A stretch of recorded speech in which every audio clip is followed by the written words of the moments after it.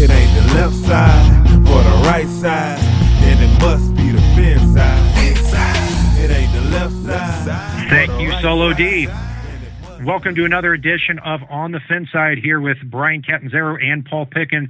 Follow us on Twitter and on Facebook on the Fin Side. We're going to do something that I don't think any other Dolphins station is going to do. We're going to talk about in a very short period of time over the next, 45, 60 minutes. We're going to talk at one point or another about every single player in the Miami Dolphins roster. Now, that doesn't mean that we're going to go into great detail about every player, or else we'll be here all night, but we're going to at least mention the name of the player throughout the duration of this podcast. So we're going to get right into it. And Paul, let's start out at the quarterback position right up there at the top. Ryan Tannehill, very good game against the Dallas Cowboys, 12 for 20, 162 yards, 2 touchdowns, and also had some drop passes too. What do you think? We need him to continue to be what he was in that game. If he can be that quarterback he was in that game Friday night, I think he's finally grown into that big boy contract that everybody's hoped he would grow into, even if they're not big fans. 8 incompletions, 5 drop passes. Not all of them were smack dab in the hands, wide open. One of them was definitely Jordan Cameron, who we'll get to later. But yeah, Ryan Tannehill, what I really liked in this, it looked like he actually was moving his feet within the pocket. And that got me very excited. And I love the 55-yard pass to Kenny Stills downfield. Get Ryan Tannehill on the move as often as you can. It's a waste of time to have a quarterback who used to be a wide receiver, has great athleticism, and have him stay stationary in the pocket. That's what Philbin and Bill Lazor and Mike Sherman wanted to do with Ryan Tannehill. I'm glad that we're seeing a change there. Matt Moore left the game with a concussion. He should be okay. A little bit of a late slide there. Not too much to report on him. Brandon Doughty steps in after him. What do you think, Paul? I think he regressed a little bit in this game from the previous outing against the Giants. But let's face it, I mean, the kid looks good. He looks like he could definitely be an able and capable backup, and I think he's already better than Matt Moore at this point. So I think he could unseat Matt Moore still. This is the third week I'm saying it.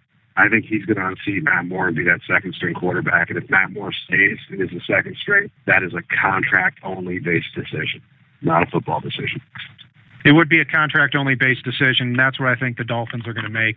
I still have Matt Moore and Ryan Tannehill as the only 2 quarterbacks on the roster. I agree. I think Doughty did take a step back this week. I question the physical arm talent of Brandon Doughty. Doesn't mean he's not accurate. Doesn't mean he doesn't make the most out of his opportunities going all the way back to Western Kentucky. But I think he's in a little bit of well, no, I'm not going to say he's in a little bit of trouble, but he is really on that bubble right now as a 7th-round draft pick. The odds, I'd say, are more in his favor of making the team. So we'll see. I still have him off the team, and Tannehill and Matt Moore as the 2 quarterbacks. Zach Dysert also got in there, was with Adam Gase in Denver, and he didn't really make the most out of his opportunities. Can't see a way that he makes the roster. Moving along to the running back position, Paul, Arian Foster, here's a fun stat. You and I combined for 0 yards in this game. Arian Foster had -5. So we outrushed Arian Foster in the Dolphins preseason. Yes, we did. Thus far. Yes, we did. I'm happy to hear that for myself. A little sad for my fandom and for the team that that's the case. Yeah, and when he only rushed the ball 2 times. And thing is with Arian Foster, a lot of people said, man, he looked really slow on those 2 carries. But the truth is with Arian Foster, even when he was in his prime, it's hard to differentiate between patience and speed. He was never fast. He always had very good patience. So I'm convinced that as long as the offensive line does its job, that Foster's going to do his. Yeah, and one thing I'll say, too, is he had the defense in his face the second he touched the ball. He's not going to be at full speed at that point. So did he look a little slow? Sure, he was trying to find a hole in any which direction. Let's not crucify the guy there. And you really can't judge the running back position on 2 carries that are negative carries, as opposed to if the guy had 2 touches, ripped off 2 70-yarders, you can judge him on that. But 2 carries that went negative and really weren't anything where anything was there, you can't judge where somebody's at from that.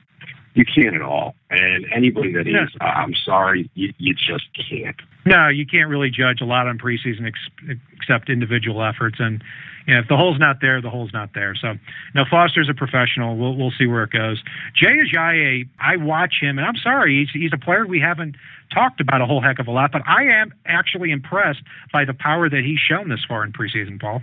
Yeah, I know he didn't have a huge stat total in this game, but he really fought for every yard. There weren't big holes with that first team line in the running game. I know we talked a little bit about that in a previous episode, so I won't beat it to death.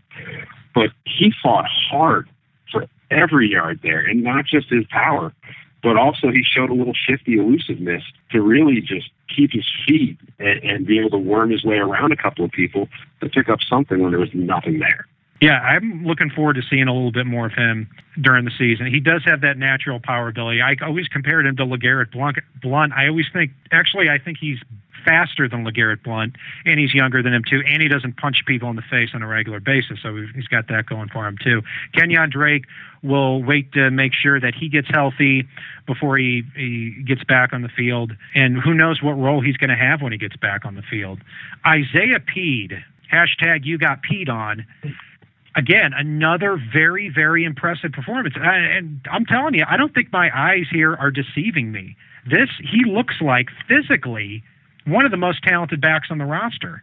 And this is not a kid that came out of absolutely nowhere. A former late second-round pick of the St. Louis Rams who didn't work out there, was a complete bust, but you know the physical talent is there. Saw it in St. Louis, see it here in Miami as well. And he's also a versatile threat. He can catch. He caught a 30-yard pass from Tannehill in this game, busted off 2 long runs in addition to last week. He just looks the part. Yeah, if I'm Kenyon Drake, I'd already be trying to do everything I can to get back healthy and get back on that field, knowing that Foster and Ajayi are going to see their touches, and watching Isaiah Peed come in and make a damn strong case for being part of some form of platoon in that backfield and having his role carved out. That's 3 running backs that are demanding touches for various reasons. That doesn't leave a lot of room for Kenyon Drake, who may end up being relegated to kick return duties with Jakeem Grant for his first season almost, unless somebody goes down with an injury. So Kenyon Drake's got to be on notice right now, basically because of the fact that Isaiah Peed is playing so well, and if he can keep it up, hey, you know what? I'm fine with having a lot of good running backs. Kenyon Drake definitely will make the roster simply because he was an early third-round pick. The only player that I've seen in almost 20 years of studying the draft who has been cut healthy after being drafted in the first 75 picks was Quentin Moses, a defensive end out of Georgia who actually played for the Dolphins after he was cut. But, Kenyon Drake, he's going to be hard-pressed to be on the active 45 on game day, that's for sure. Looking at the rest of the running back depth chart, Damian Williams has been on the team for several years. I have a hard time believing that he's going to make the roster. I couldn't see the justification in keeping Williams as the 4th guy, especially over in Isaiah Peed at this point. Daniel Thomas got a lot of action in the finale. I don't see him making the roster either, thankfully. I just want to add one quick thing on Williams there. He's flashed enough talent that you may be able to get somebody to bite on him for anything. And I do mean anything. If someone's willing to throw you a 7th-round pick to guarantee that they get the shot at him, if you're Miami, you've got to be listening at this point if that's the case, and even actively shopping him. Because he is a talented player. He's just not going to fit in, especially given the talent that they already have there. So if you can get anything for him at this point in time, why wait till that final cut day? Start shopping him now. I disagree. He's a talented player. I think he is a versatile player, though. In the passing game, in pass protection, running the football, and on special teams, he does bring a lot to the table, and was also actually seeing looks for the Dolphins at fullback this preseason. If you do have a roster spot that you're looking at, maybe the Washington Redskins, who are a little bit hurt at running back after Matt Jones, their starting guy, went down past year just for a couple of weeks, but it's a barren backfield there at the Washington Redskins. Maybe he gets a look there. Looking at the wide receiver position, Paul, let's get this out of the way. Jarvis Landry dropped 2 or 3 passes in this game, one of them for a touchdown. Not necessarily a drop, but he didn't get his head around quick enough. And, it would have made it a 7-7 game. I'm not worried about Jarvis Landry dropping footballs during a regular season game. I'll just chalk that up, get it out of the way. But I'll tell you what, the guy has got to control his emotions on the field, because there were 2 times on the field. He should have got a personal foul penalty and did not. I don't know what the referees were thinking in this game. The Dolphins should have got several personal foul penalties. A lot of people say, well, Jarvis Landry, he's a fiery guy. No, punching somebody and going up and hitting a player after the play is not being fiery. It's being stupid. But still, all in all, I love Jarvis Landry. Yeah, I agree with you. He's got to learn how to play with contained fury. I do think he needs a little bit of that emotion, but he needs to just look back at his good buddy there, Odell Beckham Jr. up in New York, and look what happened to him last year, and realize that there's a line that he's got to keep himself just on this side of. You can dance right up to that line and have fun getting there, but you just can't cross it, or you're going to suddenly go from helping the team with the fire that you have to hurting the team with the fire that you have. And he's a guy that's stepping into a leadership role this season. If you're going to be a leader, you got to be a leader, and you've got to also learn to show restraint, I guess we'll go with. You bet. Still love Jarvis Landry. Both of us do. Devontae Parker caught a pass, also dropped, I'm throwing around too loosely here on this show, but a pass in the end zone contested that we're expecting a Devontae Parker to come down with. But overall, when he's gotten on the field, the size, the speed, I like what I see out of him this preseason. Kenny Stills, phenomenal game. 55-yard catch, Paul, as well as a 15-yard touchdown reception, too. Looks like he's cementing that number 3 role ahead of Leonte Carroo. Yeah, I mean, he had the 2 touchdowns in this game. He had the 55-yarder. He's making a very strong case that he needs to be out on that field as much as possible. And I love what I'm seeing out of him. I don't care if it's his contract year. He's still building a very good rapport with Tannehill, and they're building up some great trust and limited action. And I can't wait to see what those two are able to do this season. So here's my question, Paul. At this point, when you look at the Dolphins wide receiver unit, even though Leonte Carroo was a 3rd-round pick and Jakeem Grant was a 6th-round pick, who are you playing as your number 4 receiver on game day? Is it going to be Carroo to give him more of a chance, or is it going to be Jakeem Grant? Right now it would be Jakeem Grant, hands down. I would have thought Carroo coming in with Jakeem spelling him, but honestly, at this point, I've seen more out of Jakeem, and I've seen more out of even Matt Hazel, even though he is very limited stat-wise this preseason and limited chances. I've seen more out of those two than I have out of Carroo. Carroo just looks like he hasn't caught up to the NFL level yet, speed-wise and read-wise. And until that happens, I'm not comfortable with him stepping in on that 4th receiver role. You may even see him inactive in week 1 if they do keep Hazel on the roster. I think that's exactly what you're going to see, especially, and we have to keep in mind that not only has Jakeem Grant improved at the receiver position in preseason and during training camp as well, but the Dolphins and every other team in the league can only keep 45 players active on game day, and Jakeem Grant is already going to be your kick returner and punt returner. So if it's even close for that number 4 receiver job on the active 45 on game day, it's got to go to Jakeem Grant. He didn't catch a pass in this game, looked well when given his opportunities on kick return and punt return. Didn't bust one, but I think that's just a matter of time until he does. Looking at the rest of the wide receiver depth chart, you've got Griff Whalen, who really has struggled to separate in any way from the pack this preseason and during training camp. A.J. Cruz, Rashawn Scott, and Brandon Shipp. And I think we can all agree on that, Paul, that those 4 guys are cut off the roster. Yeah, and one thing I'll add as well is before the pads came on, Griff Whalen was kind of the apple of everybody's eye, the guy to watch, this and that, yada, yada, yada. But honestly, I know you said that he struggled to separate from the pack. What I've seen this preseason, he struggled to even catch up to the pack. And it's amazing what a difference it sometimes makes when these players put pads on, because he's just disappeared completely since that happened. And I don't like the name Griff either, but that's a whole different story. Well, looking at the wide receiver unit, overall, I have 5 making the team: Landry, Parker, Stills, Grant, and Carroo. I know you have those same 5 players. Do you also still have Matt Hazel making the team as the 6th guy? I do, and Carroo's struggle to get up to NFL game speed only cements Hazel even more for me, because you need 5 receivers you can count on for your active roster. And right now, without Hazel, they don't have that. And I like what I've seen with the kid. I know he only had 2 catches for 14 yards in this one after having the heads-up 51-yarder in the game before. But I just think he is going to be somebody that they can count on a lot more than Carroo at this point, even though I like Carroo's long-term potential. Moving along to the tight end position, man, what a rough day for these guys. Jordan Cameron just can't seem to put it together not just based on what we've seen this preseason, but also in training camp, too, from the reports we've read. Yeah, yes. Dolphins offensive coordinator put out a thing saying that they needed bigger plays from the tight ends. And I'd really come back with, we need any plays from our tight ends at this point. I'd settle for the tight ends being mediocre. I don't get it. I mean, Deion Sims has not shown. He's shown a little bit in blocking, and that's about the highlight of the tight ends thus far. After you get beyond a little bit of blocking from Deion Sims, it's trash. And that's not a good thing. Tight ends are a very critical part of any team's makeup.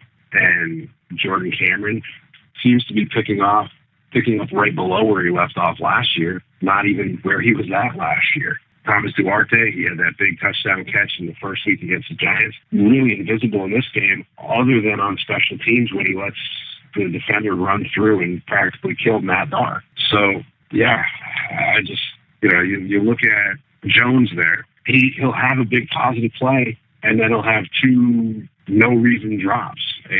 You just run down this tight ends list, and it's brutal.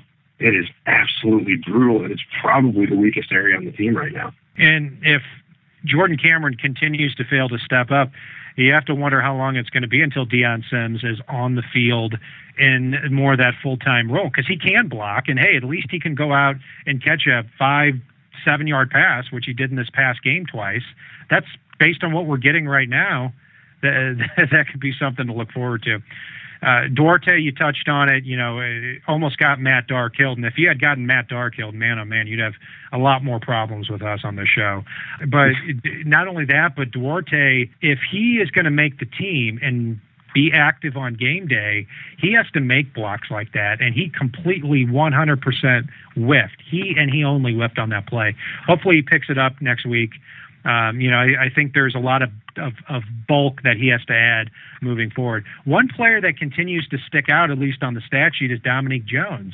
2 catches for 36 yards. He had a 20-yard catch last week, also dropped a big pass last week, too. Looks like he has the physical capabilities to at least make a roster spot. I don't think he's there yet, but if he continues to stand out, you never know.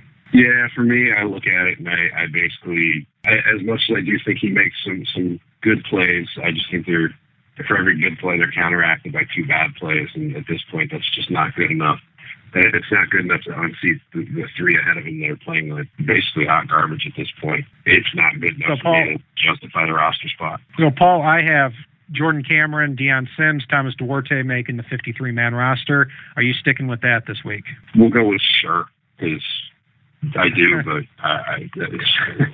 it's not a strong good. You're giving I think I'm with you. I'm giving Duarte at least one more week to prove himself, because, yeah, he does have the receiving skills, the pure receiving skills. And, Jordan Cameron, unless there's a miraculous turnaround during the year, isn't going to be here in 2017. So if Dolphins need as many bodies as they can get at the tight end spot.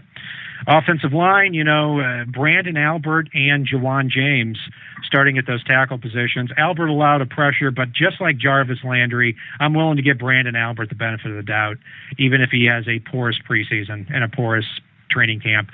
He had a good season last year. As long as he stays healthy, I'm at least confident that he's going to be a serviceable left tackle, if not a very good one.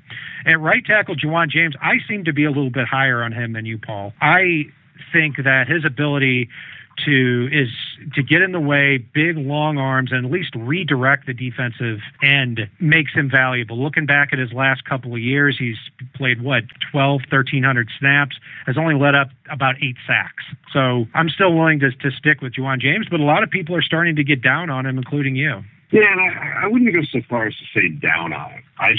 I don't think he's anything special, which I'm okay with the fact that he's not. There definitely is a role for him, and unless somebody can show up and be special and unseat him, then he should start. And I'm okay with him being out there starting. But if Jermon Bushrod and Billy Turner outplay him, and you need to get your 5 best out on that field on the offensive line, they both have tackle experience. Billy Turner, in previous years when he's gotten in a tackle, has looked pretty damn good, and that's been part of our justification in calling for him to get some playing time. So if Billy Turner outplays him, but they need to get Jermon Bushrod in as well, I'm not terribly busted up about the idea of swapping him out. He's not an untouchable for me.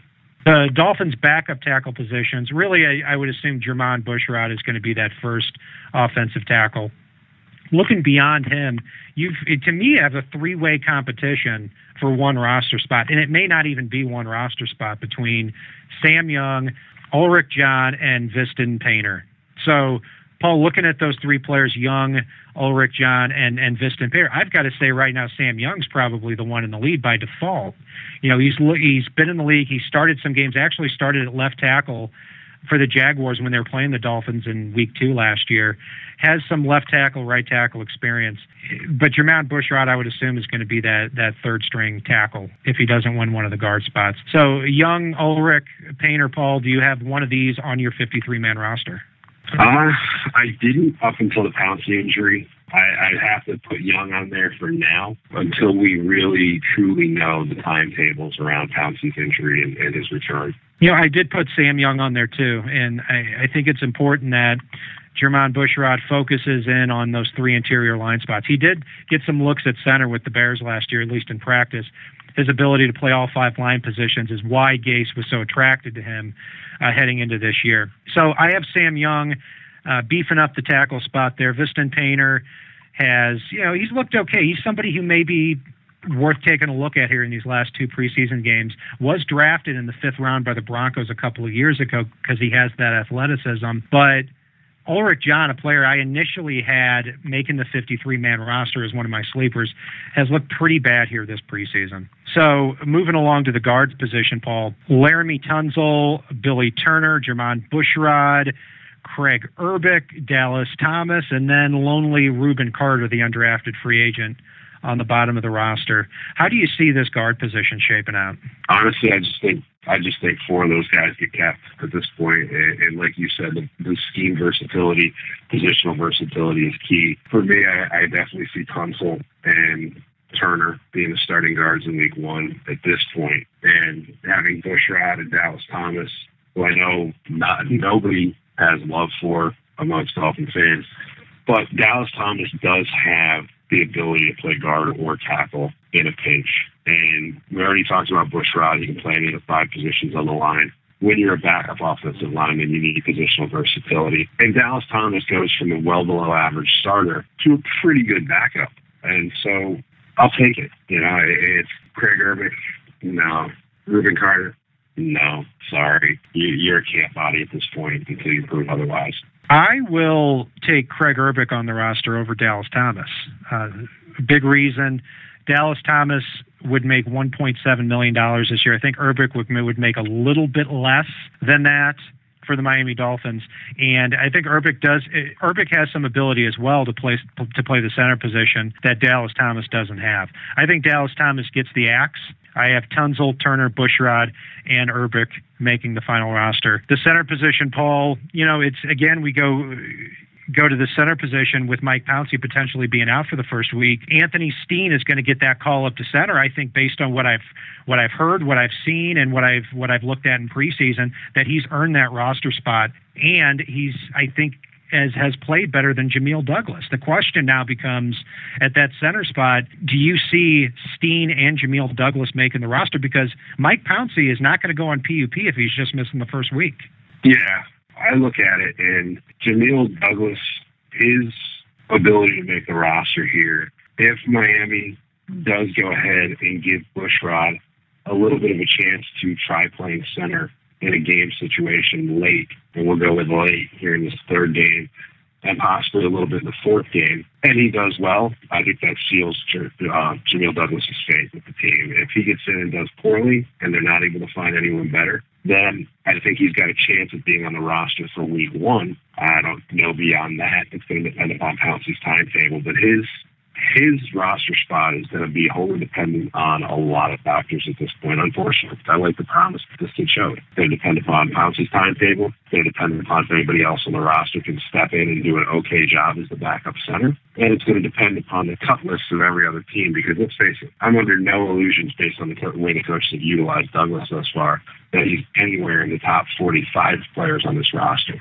He's down in that roster churn where people get cut and signed over and over again throughout the season. So let's face it, the second a better option or a potentially better option comes available, he might be out the door. He might be, and Jamil Douglas is probably going to be the 53rd player on my roster, looking at it, simply because he has some versatility. This team drafted him in the 4th round, and he's really not making anything compared to a lot of these other linemen like Sam Young and Dallas Thomas and Craig Urbick, who, if they make the roster, are going to make over $1 million. That's the only thing to me keeping Jamil Douglas on the team. I'm very disappointed that he's not at least a backup at this point, and it doesn't look like the Dolphins are in any hurry to move him off that third-string team and into the backup role. You are listening to On the Fin Side. Follow us on Twitter. Follow me on Twitter as well at BrianCat13, and follow Paul at Fanatic_pick as well. Paul, looking at the defensive side of the ball, really rough week for them against the Dallas Cowboys. To be honest, the Dallas Cowboys probably have one of the best offensive lines in football. In fact, I'd even go a step further. I think it's pretty clear they have the best offensive line in football. We really saw that up the middle with Lael Collins, Travis Frederick, Zach Martin. 2 are perennial Pro Bowlers. Lael Collins is not too far behind. Had a pretty rough game here. Cameron Wake did not play. We'll await his return, and man, oh man, is it going to be an important return in the first 2 weeks. He's going to be going up against 2 very bad right tackles in Seattle and New England, probably facing, Bradley Sowell from Seattle and Anthony Cannon for the New England Patriots. Mario Williams, there's split decisions on his performance. I think everybody's looking at his missed tackle on Alfred Morris, and then Alfred ran for 20 yards after that. Are you concerned by Mario's performance, Paul? Not yet. These starting defensive linemen have seen such limited action. And let's face it, Zach Thomas, a bunch of people in the past have come out and said it's very, very hard for a seasoned veteran to get up for any preseason game, let alone the first, second, or fourth. I mean, you should be able to, but let's face it, he's not competing for a roster spot. He's not competing in a game that means anything. He's basically going out to get a little warmed up and to not get hurt. And mission accomplished. He got a little warmed up and didn't get hurt. Yeah, I won't defend what Mario Williams did on that long run by Alfred Morris. He got him from the blind side, didn't wrap up the tackle. But I'll tell you what about Mario Williams, and here's what Dolphins fans need to keep in mind. This is not Olivier Vernon. Olivier Vernon was 6'3", 255 pounds, was that new age defensive end. Mario Williams is 6'5", 300 pounds. He is an edge setter. He is a push the pocket, get double teamed type of defensive end. And I did see that a little bit in this game where Mario was getting those double teams, pushing the pocket, not as far as I would have liked, but I think that people should expect a little bit of a different player with Mario Williams compared to Olivier Vernon. Is he done? I don't know yet, but I'm not going to judge that based on one game. Jason Jones got some snaps at defensive end. He could be battling with Andre Branch, with Deion Jordan, Terrence Fede for that 3rd or 4th defensive end spot. Paul, I see Jason Jones off of a lot of Miami Dolphins fans' predictions for the 53-man roster. Do you still have Jason Jones making the team? I do. I don't think he's challenging Andre Branch, but I definitely think we're going to see more defensive ends than we expect make the team, and possibly only 3, maybe 4 defensive tackles make the game. And a lot of that has to do with the positional versatility. And I will say, from an odd perspective, one thing I noticed in this game, Earl Mitchell took a few snaps out at right defensive end. And that was intriguing for me because he does have better speed than a lot of people give him credit for, especially given the fact that he was formerly a fullback in college. And that intrigues me because it may find a little better positional fit for Earl Mitchell if he's able to kick out the defensive end once in a while. And that could be the only thing that challenges Jones. And Earl also has the ability to play fullback in a pinch, and I don't see another player on the roster that can do that. That really does keep Earl Mitchell's job safe. Whether or not, it doesn't really matter if he beats out Jordan Phillips for the starting defensive tackle job because they're going to be rotating so much. But going back to defensive end, and the roster battles. I still have 7 players at defensive end making the roster for a lot of reasons. Cameron Wake, Mario Williams, Jason Jones, Andre Branch, Dion Jordan, Terrence Fede, Chris McCain. Now, the reason that I have 7 is because you can't kick Jason Jones inside to play defensive tackle. You can't have Jordan and McCain in a pinch playing that outside linebacker position. But Andre Branch, I'll tell you what, people make a big deal about 2 plays in this game. Number one, he had a 15-yard late hit penalty that busted up IAQ's potential interception. He also missed the backside pursuit on Alfred Morris on his 15-yard touchdown run. Other than that, I saw somebody who was big, quick, active, getting in the backfield all the time, and a player that is trying to really remove that bust label too. Yeah, no, I actually was very impressed with what I saw from Andre Branch on the whole this weekend. I mean, yeah, you take those 2 plays under a microscope, the 2 that you're probably going to see on SportsCenter highlights of a game, and sure, you know, you take that quick knee-jerk reaction and, oh, my God, he played terrible. But if you watch the entirety of the game, he was on the field a lot, and he was getting penetration, he was containing, he was doing a lot of impressive things, and it's probably the best I've seen from him. It really cemented him more than anything I've seen thus far. I couldn't agree more. I think that there's a lot to work with there. Terrence Fede played well in his first preseason game. I didn't see a whole heck of a lot in this game. When Fede and Andre Branch were on the field, I saw 2 completely different talent levels. Paul, is Terrence Fede, is his roster spot in jeopardy at this point, or do you still see him making the roster? It might be in jeopardy, which surprises me to say because he flashed so much promise last year. And his only potential saving grace is he is a defensive end that could potentially kick inside. But I've got him for now, but he better get a little bit of a fire under his ass, or he may not be on that final. Looking at the defensive tackle spot, Ndamukong Suh played really well against Zach Martin. A typical game from Suh, where he didn't have any massive signature plays, but I thought he played really well and against probably the best in the business in Zach Martin. Zach Martin holds him on the first play of the game.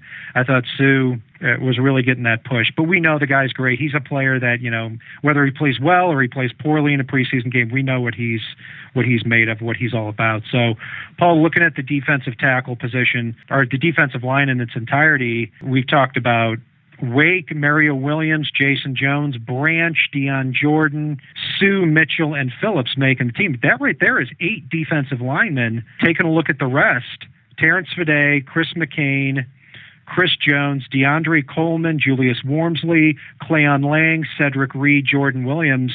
In addition to the 8 that I mentioned to begin with, who else could potentially make this roster, and who do you have? Chris McCain is a definite.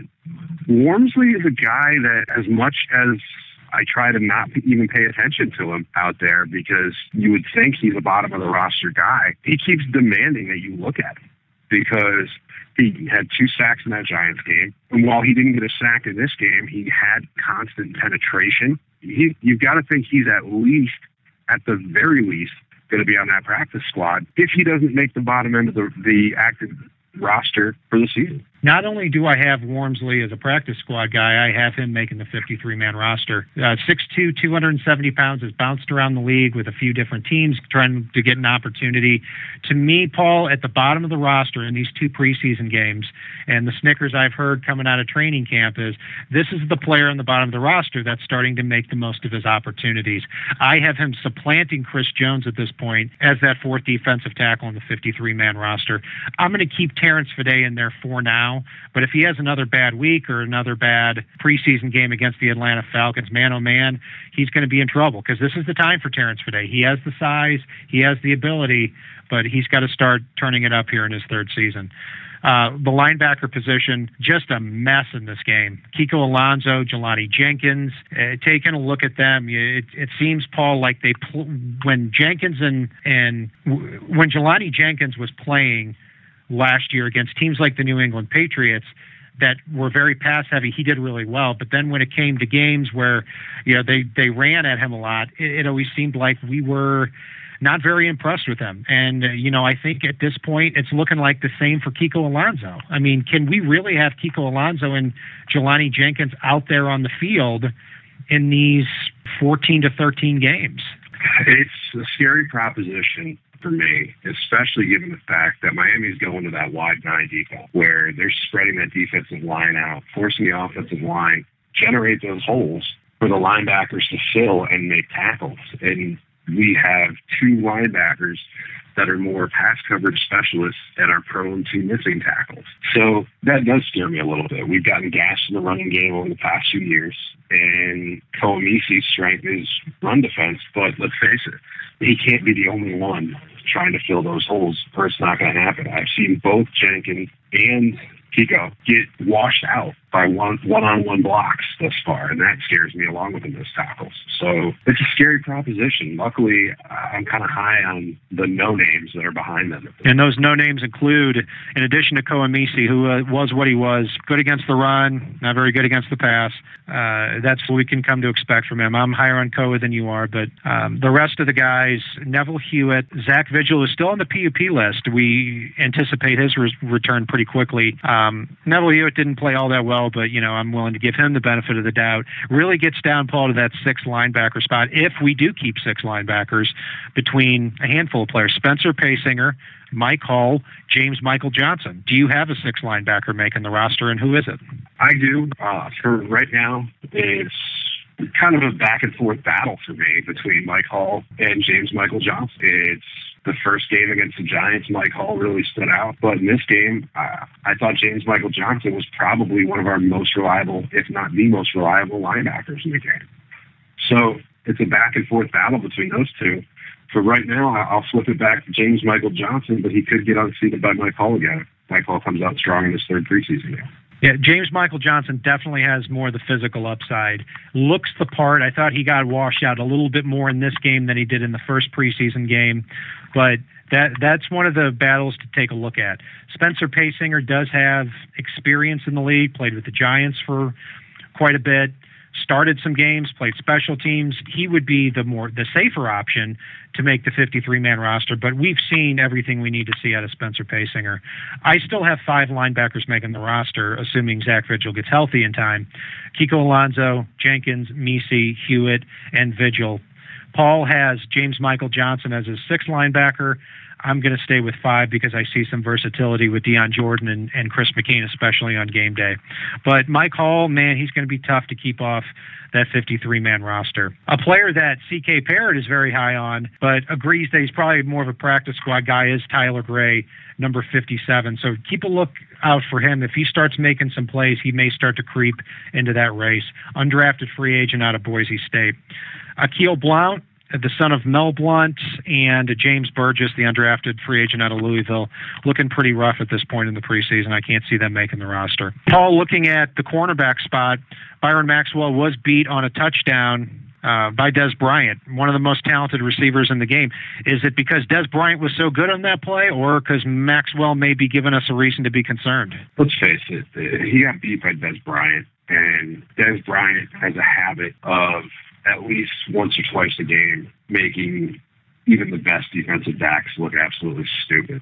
So I'm not going to freak out over that. It's Maxwell is going to get beat sometimes. He's not going to shut out every wide receiver every week. We know that. We knew that coming in. And I still think he's the number 1 corner on this team. Do I think we could get better? God, I hope so. But let's face it, he's making this roster. And I've heard good things about him coming out of camp, too. And he's also in a defense, unlike last year in Philadelphia, that more suits his physical ability. So I think Maxwell is not going to be the next Sam Madison, but I think he's going to be a very good cornerback for the Dolphins. Chris Culliver is going to return, hopefully in a couple of weeks, from the PUP list. Xavier Howard is closer to returning for the Miami Dolphins to contribute into that secondary. He has a lot of catching up to do, but it's not going to be this week against the Falcons. He's been ruled out for that game. Hopefully in the 4th preseason game, he gets maybe even an opportunity to start on that. Tony Lippett and Bobby McCain, at least on the stat sheet, Paul, looks like they had pretty tough games.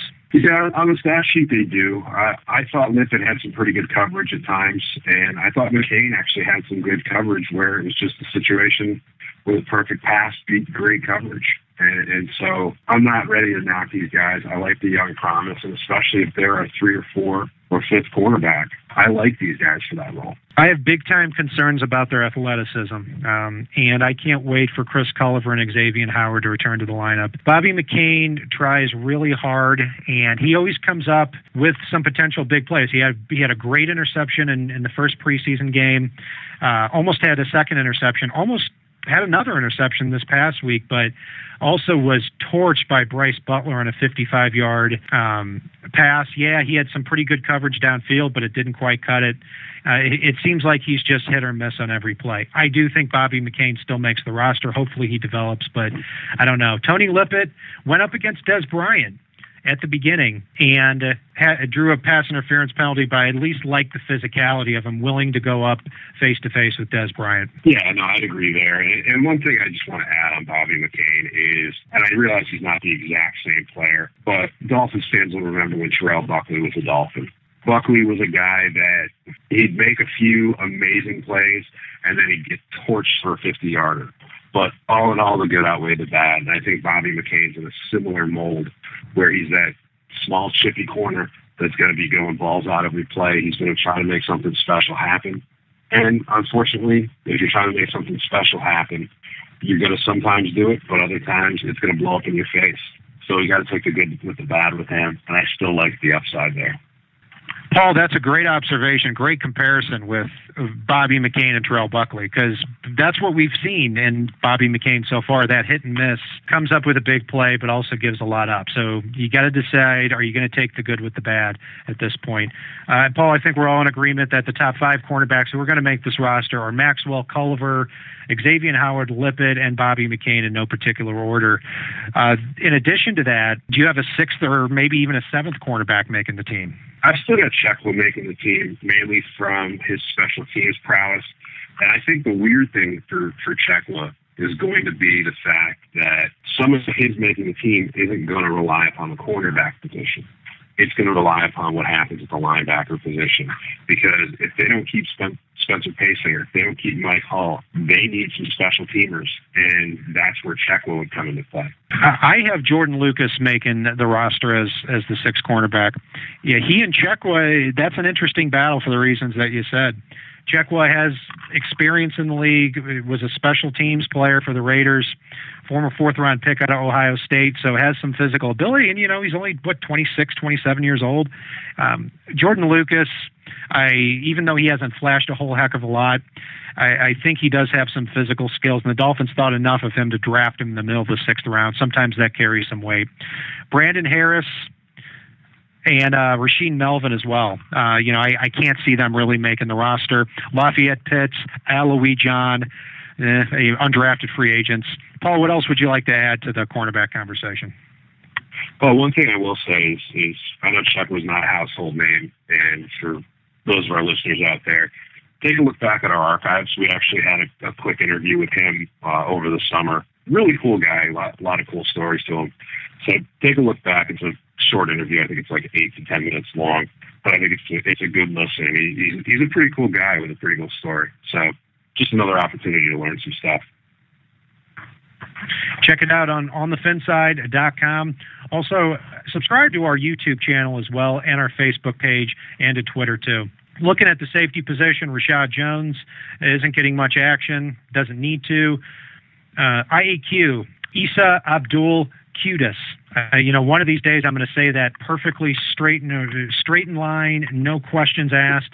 But right now, Paul, first game was a little rough for him, had an interception that was called back in this game. How do you feel about him right now pairing up next to Rashad Jones in the secondary? I definitely like it a little more than I did after the Giants game. Not only did he have that interception that ended up getting called back, he actually came up and filled in run support where I had to rewind 2 or 3 times just to find where the hell the guy came from to come up and fill right in the middle of that defensive line almost.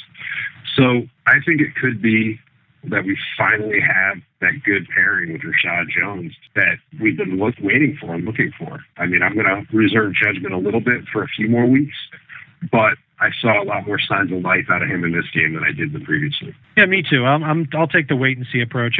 Part of me thinks that he has a lot of energy to him. He closes quickly. Other part of me thinks that he might be just another guy. I'll reserve my judgment for another day. The backups, I actually have 3 safeties making the roster. Paul, Michael Thomas, because of his special teams ability, has not looked good this preseason. I'm somebody who's defended Michael Thomas a lot on this show, but man, oh man, I think he might be too small to play even as that 7th or 8th defensive back, but great special teamer, and I think that's where he makes the roster. Walt Aikens, it might be time for Walt Aikens to get more playing time on that regular defense over Michael Thomas.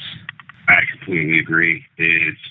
Last year they were kind of battling to keep off the field, justifying putting the other one in. And let's face it, you got Michael Thomas, who I won't say he's too small to play the position. He just doesn't seem to have the heart on the field to play the position, which is unfortunate. He's a nice guy. We've gotten to talk with him.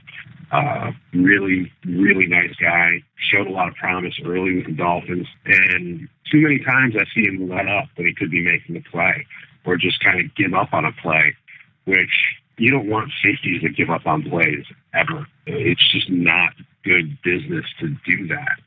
And given the fact that you've got Walt Aikens, who's showing more and more that he deserves to get some time out on the field, even if his best shot at that is going to be on special teams and in the dime packages. And then you've got a guy like Shamil Gary, who seems to always be in the right spot at the right time, even though he doesn't seem like he would be anything special. Doesn't seem overly big, doesn't seem overly fast and center, which I know you've pointed out some of that in previous weeks. But he's a guy that I like him, and I like his upside. And haven't seen him give up. Have to see him go balls out and make a play. Sometimes we really shouldn't be able to make one. And then you see Michael Thomas be in perfect position to make the play, and then just kind of go, oh well, go ahead. Yeah, I'm just here. Yeah, and it may just be the sample size with Shamil Gary too. He was signed late last year, and he doesn't get as many opportunities as Michael Thomas and Walt Aikens. But when I see Gary, I can think of so many plays where Michael Thomas and Walt Aikens and Bobby McCain, where I was thinking, what the hell were you doing on that play? I don't see those with Shamil Gary. Maybe it's the sample size, maybe it isn't, but he does seem like somebody who's big, who's strong, and even though he's not the fastest guy, does seem to be in the right position at the right time. So I don't have to ask you, Paul, if Shamil Gary's on your 53-man roster. I know that he is. So looking at the safety spot, are we in agreement here? Rashad Jones, IAQ, Michael Thomas, Walt Aikens, and Shamil Gary. We are, but I can see a scenario where Michael Thomas ends up being a final cut here, just based on what we've already said. It would be a surprise, especially given his special teams ability, but he's definitely not standing out on regular defense. We don't have to get through the rest. Paul, we know the special teams. Andrew Franks, Matt Darr, John Denny. We've got the backups and Cone, the kicker, and DeSalvo at the long snapper spot. So, Paul, the next time that we get on the air after the Dolphins have played the Atlanta Falcons, we are going to be inching closer to that August 30th date. That's when the Dolphins are going to cut the roster from 90 down to 75 players. Still a lot to talk about as we make sense of this Dolphins final 53-man roster. Follow us again on the Fin Side on Twitter, Facebook, and subscribe to our YouTube channel. And as Brian Miller used to say, if it's not on the left side and it's not on the right side, it's on the Fin Side. Solo D, take us home. It ain't the left side or the right side, and it must be the Fin side. It ain't the left side or the right side, and it must be the Fin side. Listen, Dolphins fans across the land all tuning in to see what Brian, Cat, and Paul about to do again. We rep our team, you can't change, stop, or ruin it. All we need is to figure what to do to win. Fins Radio, live and direct. Win or lose, we showing up for every contest. No puppet talk, it's all raw and unfiltered. Voice of the fans when the season looks peculiar. Rockin' aqua orange over here, then you familiar.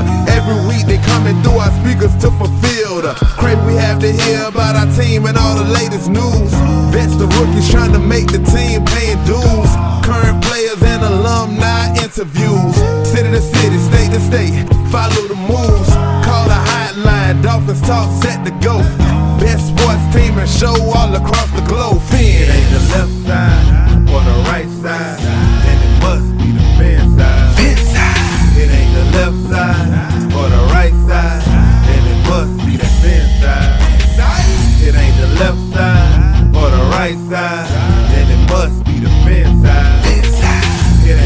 left side.